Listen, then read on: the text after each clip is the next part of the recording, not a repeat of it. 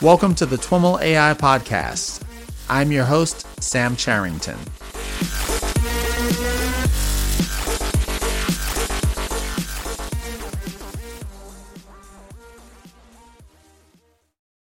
Rachel, welcome to This Week in Machine Learning and AI. Oh, thank you. Thanks for having me. Why don't we get started by having you tell us about your background and how you made your way into machine learning and AI? Sure. Yeah, so I studied math and computer science in college, but I was really focused on kind of stuff that was as theoretical as possible. I did a PhD in math, planning to become a professor, and then kind of changing my mind towards the end. And I stumbled into working in finance as a quant, and that's where I first kind of started working with data a lot and really enjoyed it. And so I read about data science being kind of this new field in tech.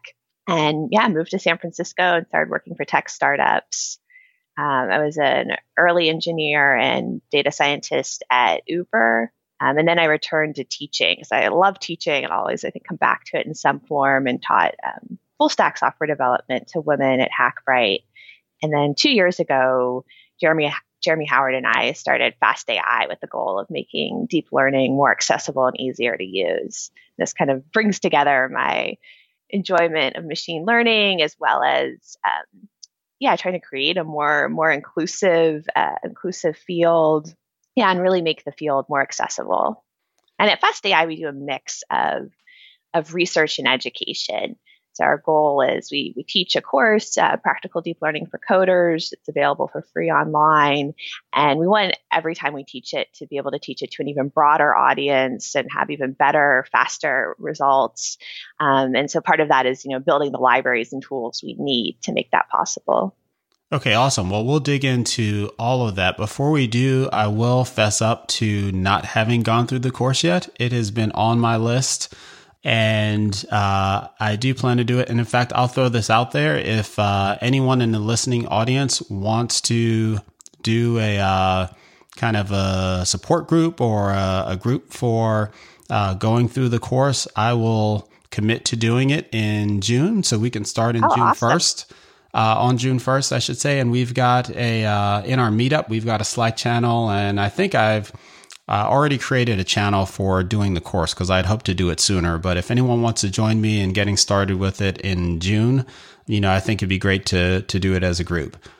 Yeah, that's great. I was going to say we have we have forums, forums.fast.ai. So definitely check those out for asking questions and getting help. But yeah, we really encourage people to find groups to do it with, because I know a lot of people, it really helps to have that accountability and people to talk with as they're working through the course. And I know of a few different companies where groups have worked through the course together and, have lunch once a week to discuss how they're doing. Oh yeah, that sounds great.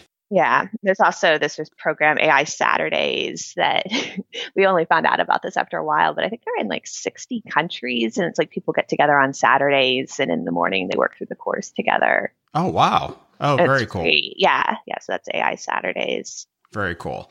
Well, why don't we start by having you talk a little bit about the course and go a little bit deeper into the motivation behind the course, what makes it unique relative to all of the other courses that are out there, and kind of how you see the education landscape around deep learning.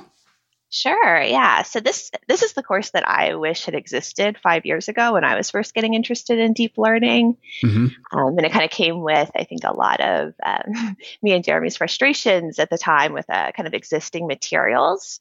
But a lot of resources for deep learning are they're very theoretical. And so, they're not too accessible to people that don't have a graduate math background. And even as someone that did have a graduate math background, it was not that helpful for coding. It was like, I want to build kind of like practical applications using this. And yeah, reading the theory wasn't that helpful to me. We're starting to see, I think, a lot more practical courses and tutorials out there, but many of them kind of settle for these, I don't know, they work on toy problems and have like okay results, but we really wanted something that would get you to the state of the art and that you could use in the workplace and have state of the art results, but have it be super practical. So our course is distinctive in that there are no math prerequisites. The only prerequisite is 1 year of coding experience, and it gets you to the state of the art. Something else that's pretty unusual about it is we use this top-down teaching approach. So most technical education is, we call it bottom up, but it's where you have to learn each individual like underlying component that you'll be using. And then, eventually you can put them together to do something interesting. And this is how math is taught as well. And so it's like for years, students are kind of like, what's the big picture? Why am I learning, like all these little components? And you can do really awesome stuff later, but so many people lose the motivation when they don't have that big picture. And so our goal with the course is to get you training a model right away, like in 3 lines of code. And then as time goes on, we get into these underlying details. And so this is a lot more similar to how, say, sports or music are taught, where, kids can be playing baseball, even if they don't know the formal rules. They might not have, a full team or a full 9 innings. And as they get older, they learn more rules. And so that's kind of what we're doing with deep learning, is like show you how to use it, and then we explain how it works later. And that's kind of the opposite approach for many courses. And there are 2 courses, or at least 2 parts to the second version of the course. How are the 2 parts differentiated? Sure. Yeah. So part 1, we call practical deep learning for coders. And that kind of goes over a lot of, I guess, like core areas of, like using convolutional neural networks for image classification. We do a little bit of language with RNNs. We also we cover how to work on tabular data, collaborative filtering. So for, making predictions of, like movie recommendations. So that's all in part 1, just kind of really to get you using the tools proficiently. And then part 2 is cutting edge deep learning. And so that's a lot more. We teach you how to start reading and implementing papers. Oh, nice.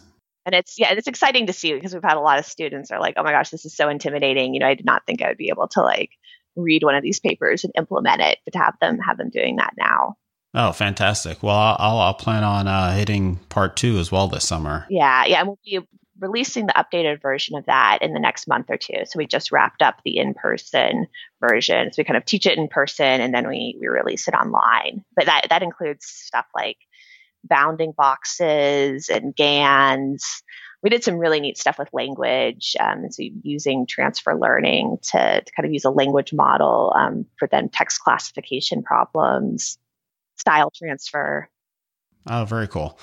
And the course is offered both online and in person. What's the motivation behind doing the in-person course, given that you can reach so many people doing it online?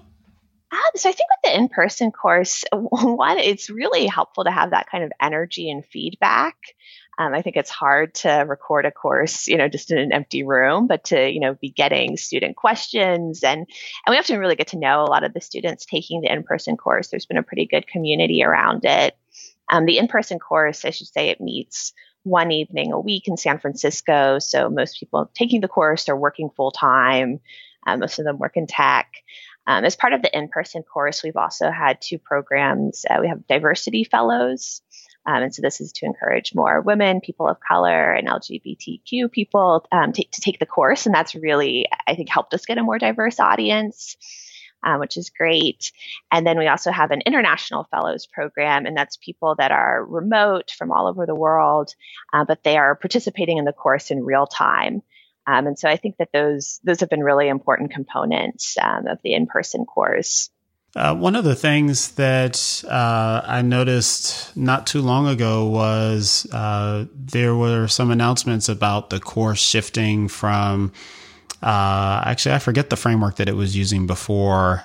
So version 1, part 1 was in Keras, and then version 1, part 2 was a blend of Keras and TensorFlow. I should say, we were using Keras on top of Theano for the original version, and then we introduced some TensorFlow.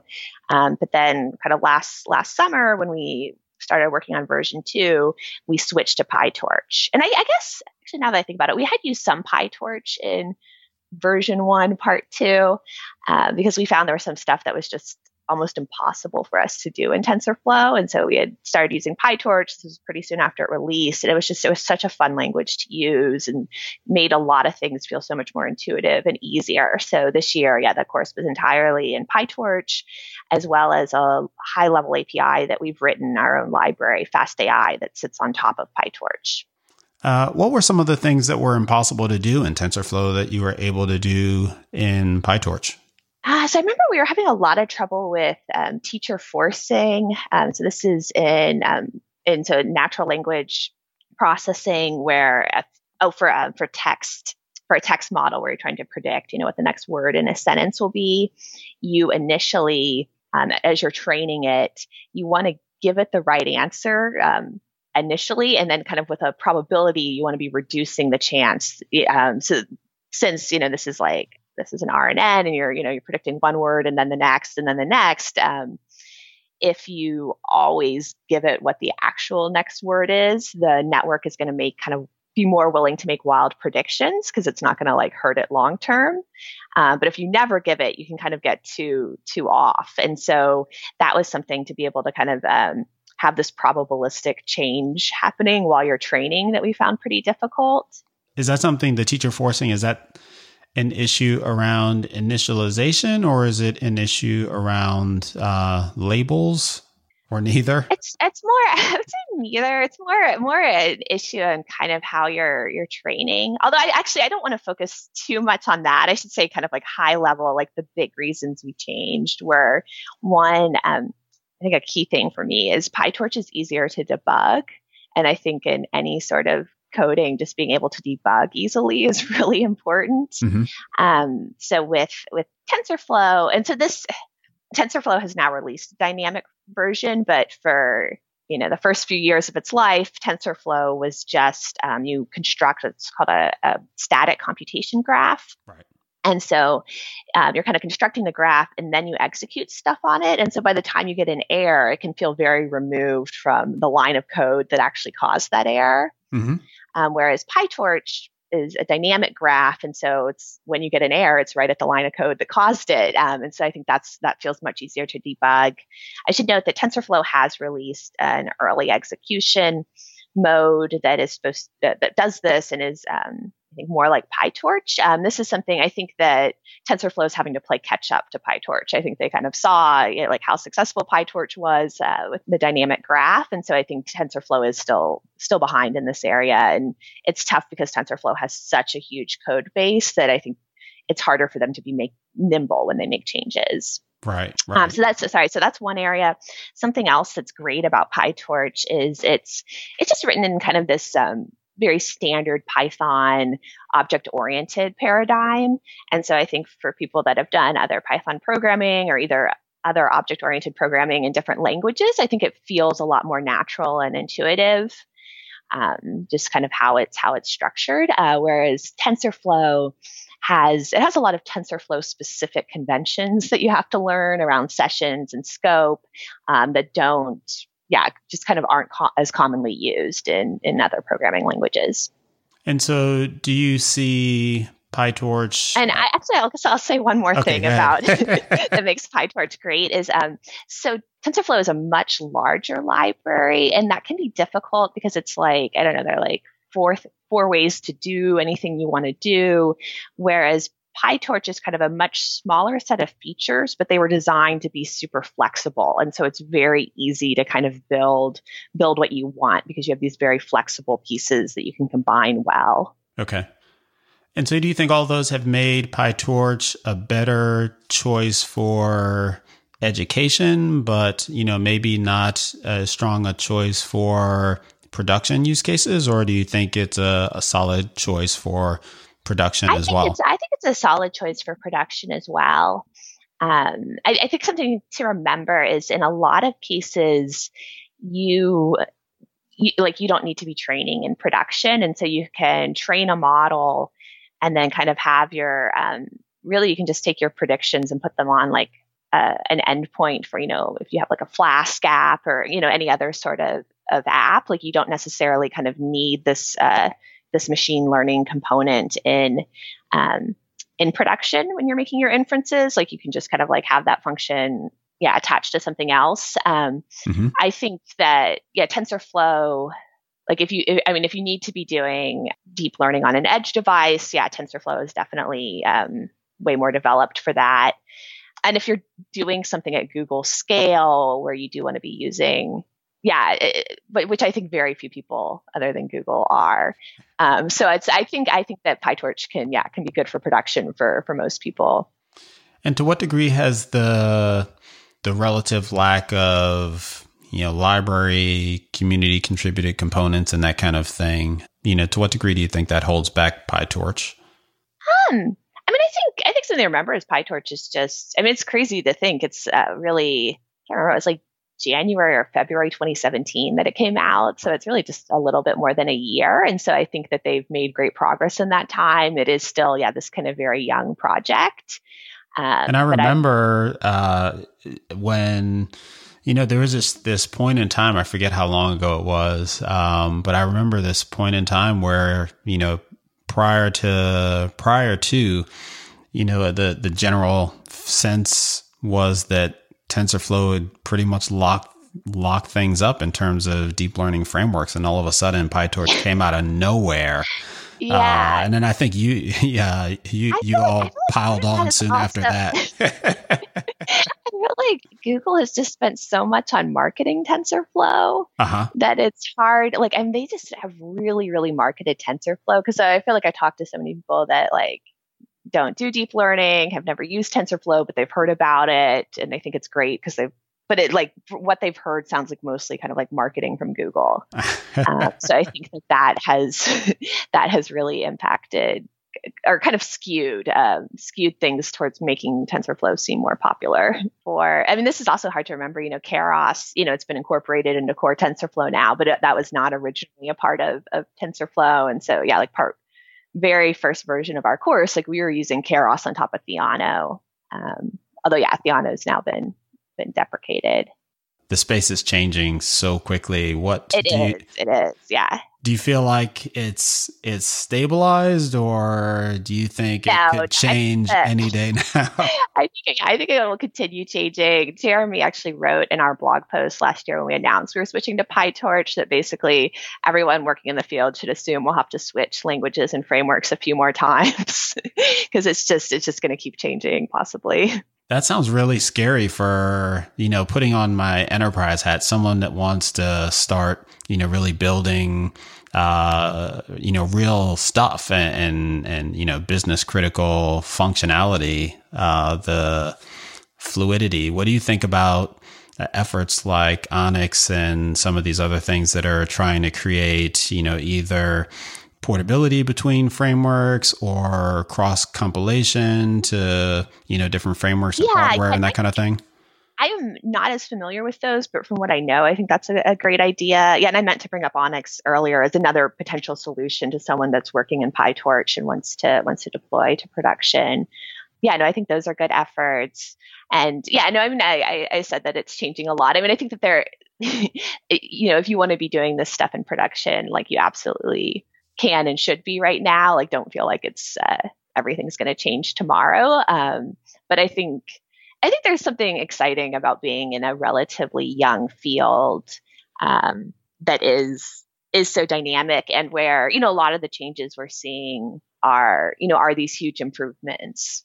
Mm-hmm. So you mentioned that in addition to the course, there's also a FastAI library that you distribute and use in the course. And I've recently seen you publish some benchmarks that I think have something to do with that library. Can you talk about the library and its purpose and then the benchmarks? Yeah. And so the library, the goal of it, and I should also put the disclaimer, we need to release more documentation around it. And that's something that we're working on right now and will be coming out this summer. But the goal of the library was to kind of give a high level API and encode, and also to encode kind of a lot of best practices and smart defaults. I think something that can be overwhelming like when you're first learning deep learning and the kind of the impression that you get from it, some places are, there are just so many hyperparameters and it's like, oh my gosh, I've got all these hyperparameters. What do I choose and how do I tune those? And so we really just kind of wanted to make it easier and give you good defaults. And so if you want, you can have to really just think about like one hyperparameter. And then, later on, if there's more stuff you want to change, that's easy to do as well. And to kind of have nice high level abstractions. So that was the goal with the library. And so it's a great teaching tool, but I think it's also a good thing to use in practice. And you mentioned our benchmarks. And so this was part of Stanford, the Stanford Dawn Lab hosted a competition called Stanford Dawn Bench. And so this was for there are two categories, ImageNet and CIFAR-10, which are these classic image classification problems.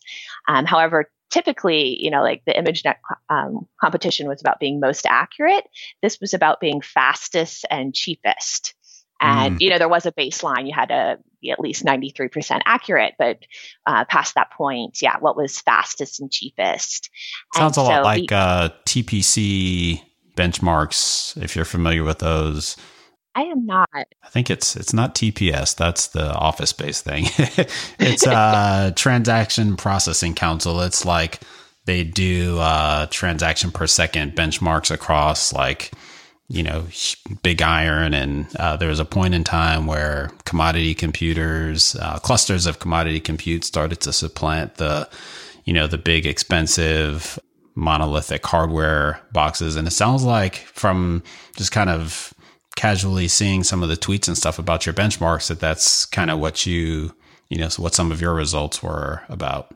Well, so what we found, so for the CIFAR-10, which is a smaller data set, although I think it's a size that's more, I think it's like 160 megabytes, that is representative of what a lot of businesses and companies have. We won both sections, fastest and cheapest. For the ImageNet, so these are larger data set, this is like 160 gigabytes.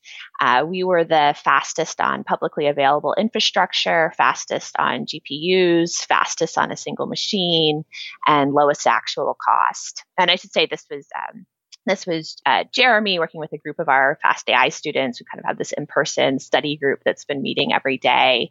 But I think it was really exciting to prove that the FastAI library was super helpful to this. And so, this was, it's like FastAI library, which is built on top of PyTorch. We were using NVIDIA GPUs on AWS Spot instances.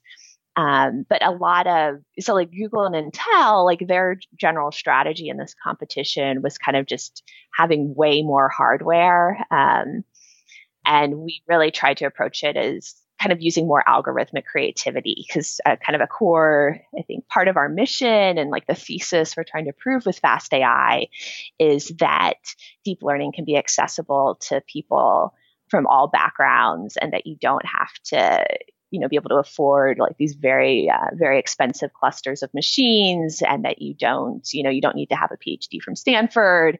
And so here, this was a group of like part-time students, and we're trying to do things cheaply. Real David and Goliath story. Yes, exactly. We had an entry on a single machine that was faster than Intel's entry on a cluster of 128 machines. Oh, wow.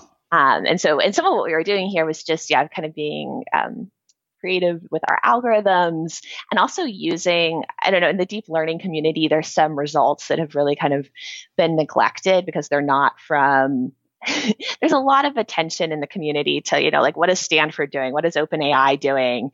And, these people that kind of have this name cachet or recognition.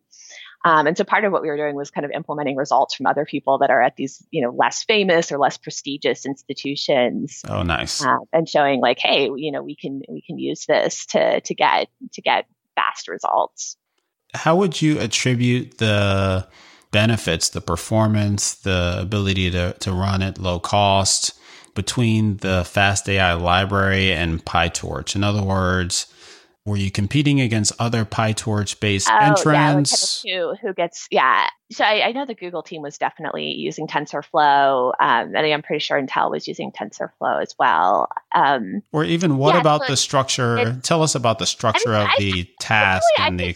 Some of the key things were, and it's interesting, the stuff we were implementing, they're actually not that complicated as ideas. So one of them is this idea of superconvergence. And this is something that Leslie Smith, who works at the Naval Research Laboratory, found. But it's the idea that you can use way higher learning rates if you lower your momentum.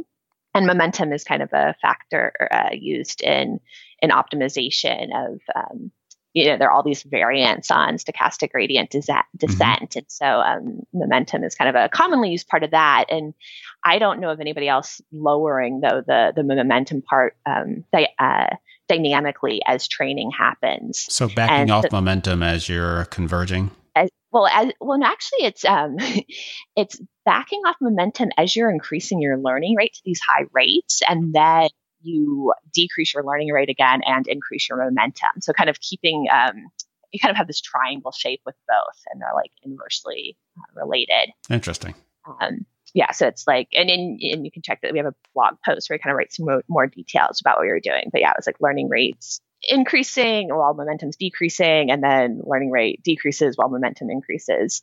But that, allows for much faster training. And so here, this is something that these are things that the combination of FastAI and PyTorch made very easy to implement, and having that kind of dynamic change as you're learning is something that is typically harder to do in TensorFlow. So this was, I think it's kind of hard to talk about FastAI, and it's the flexibility of PyTorch that made FastAI possible, and FastAI is fairly flexible as well since it's written on PyTorch.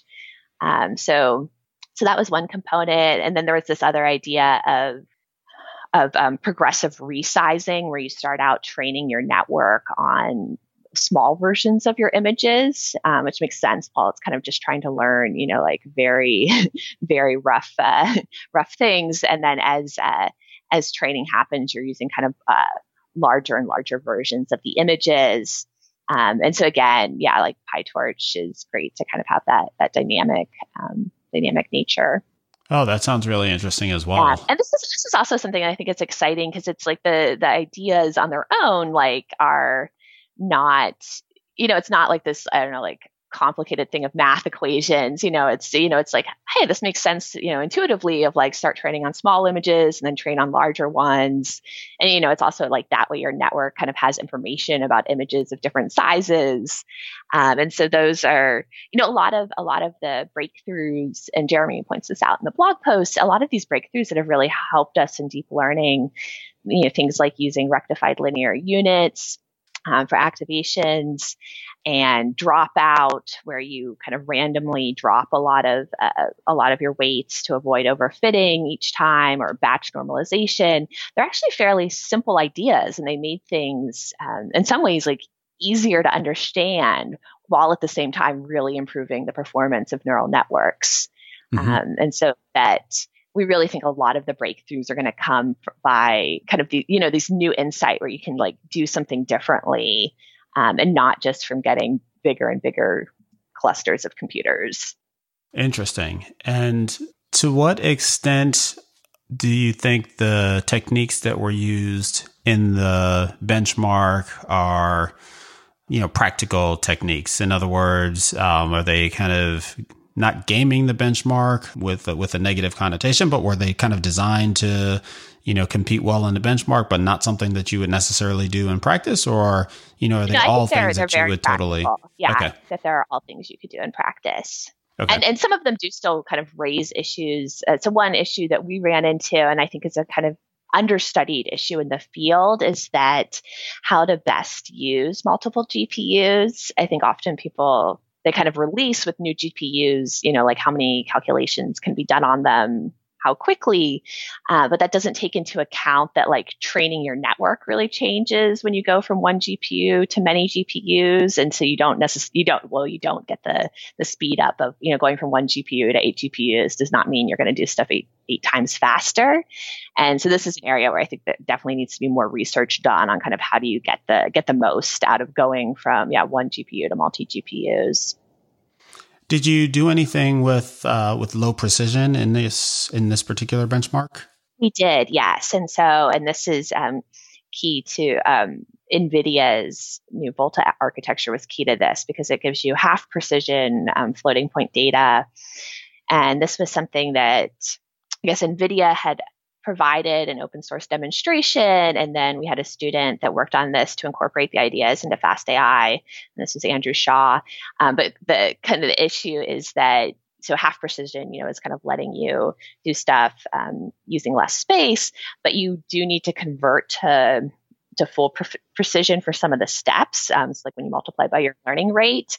But so that's something we've got implemented now. Yeah, that's something that I have the sense gets glossed over a bit in NVIDIA's presentations about this. It's not like flipping a low precision switch and everything gets faster. You have to really dig into. Yeah, because you have to think about where is it useful and not going to hurt you. Yeah, versus where are the places where you need full precision. And I think that happens in a lot of kind of talking about hardware specs, of course, because you're just focused on this piece, and deep learning is this system that's got so many components, and thinking about how does it work as a whole. Mm-hmm. And so where do you see the library going? Is it still evolving quickly? Is it? Yes, it's still evolving quickly. I think we definitely still, even coming from the competition, have a few more things we need to get incorporated. And then we really want to work on documentation and usability in terms of for new users. I think if you're, working through the course, that really gives you a lot of information and context of kind of seeing how things are built. But we want to, kind of make it even more user friendly beyond that. And we'll continue, as we teach the course and as new papers come out, I think and as we're doing more research, that gives us kind of more ideas of things to implement. And do you see it primarily as an educational tool or something that someone would use? Yes, we see it as something that would be useful in the workplace. Okay. And to what extent, you kind of addressed this in introducing it, but, when I think of higher level abstractions, I certainly get the notion of, saving folks that are new to the field from a lot of the details, but that saving, usually comes from hiding, which can be a bit of an impediment to education and understanding. How do you balance those two? Yeah, that's a good question. So, some of it is this top-down teaching approach I described earlier of initially we are hiding a lot of things, but I think having the code written in such a way that it, we definitely then get into the details later on, and it is written in a way that makes it easy for people to customize, and if they need to modify things on a lower level, they can do so. And so our goal with the library is to kind of be providing both of those. And this is also, I think this is something that PyTorch is good at as well. But that if you want to, add something to the library or change how it's doing something, there are places to add custom hooks and to use. I think the library is constructed to make that easy and reasonable. And is the idea that you would maybe use the library as a wrapper to some things that you don't want to, mess with the details about. But then, when you want to dig into those details, you would not use the library and go straight to PyTorch, or is there a... I think it's, I think you would continue to use the library. It would more just be if you needed to change some, I don't know, if you're running some experiments, you're a researcher kind of doing your own thing.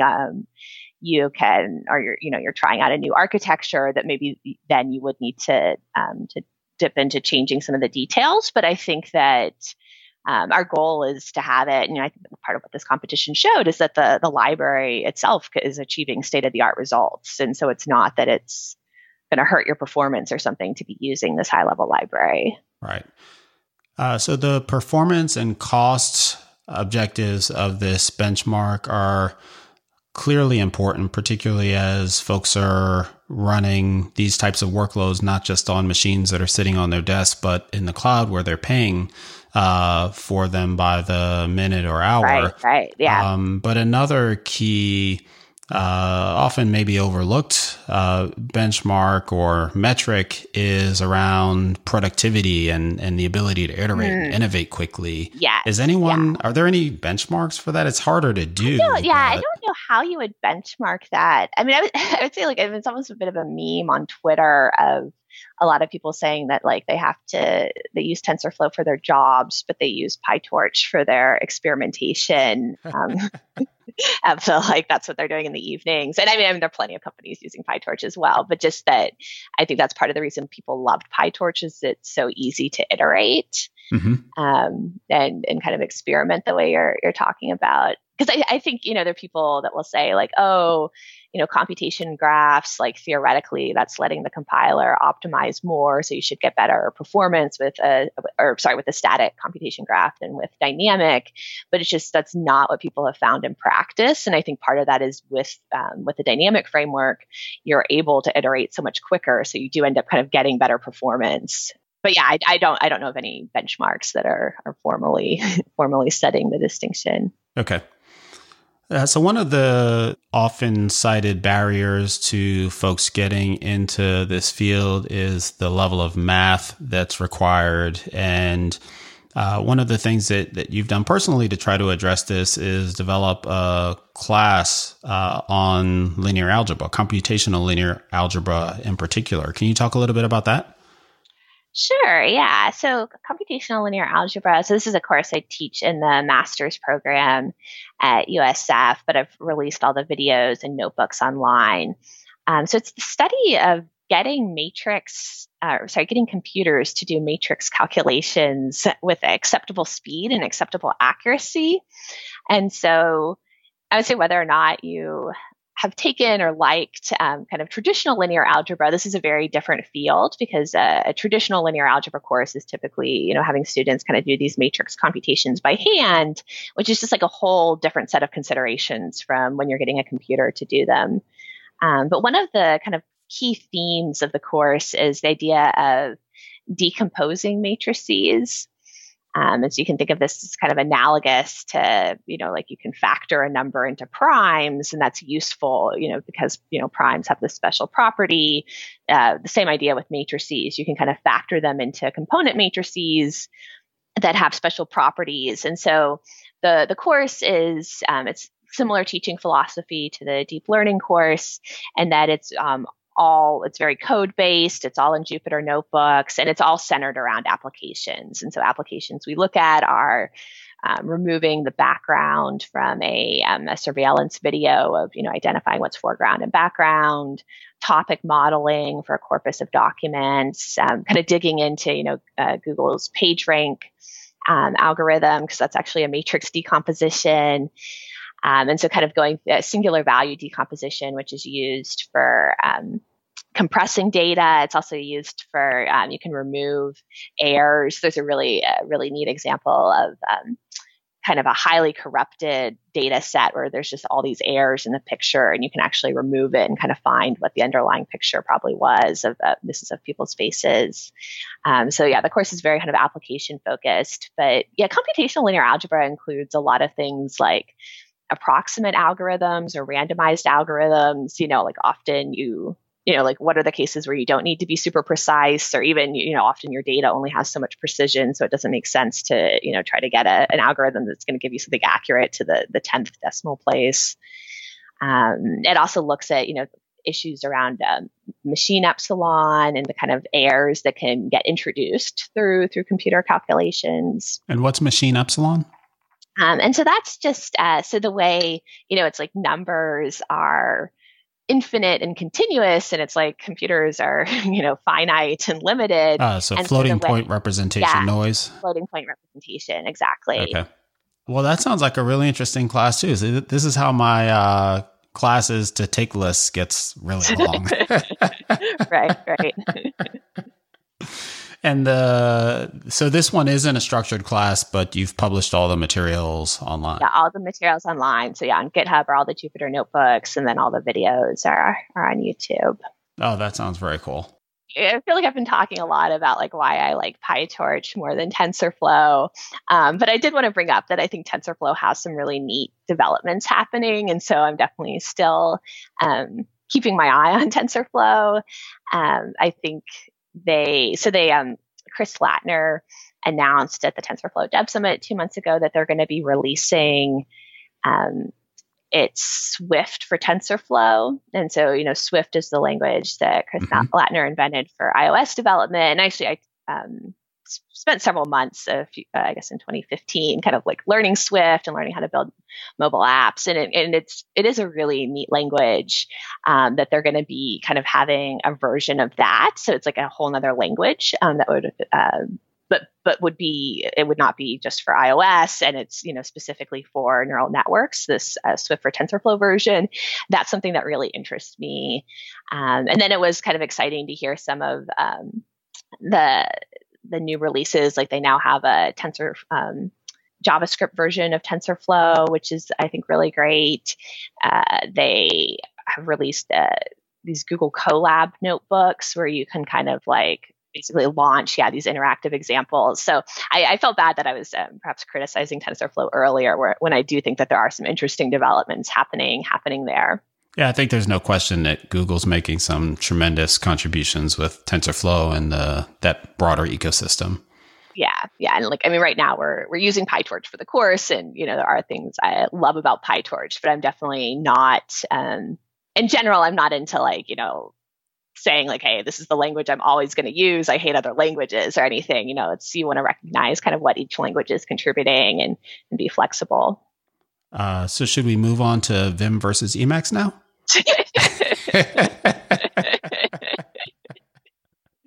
I on Twitter recently, I just did this poll about what would you call this type of data.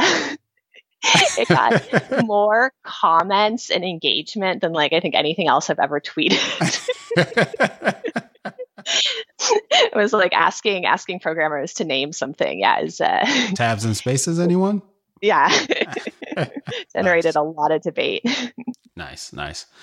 Awesome. Is there anything else that you'd like to touch on, or any final parting words for the audience?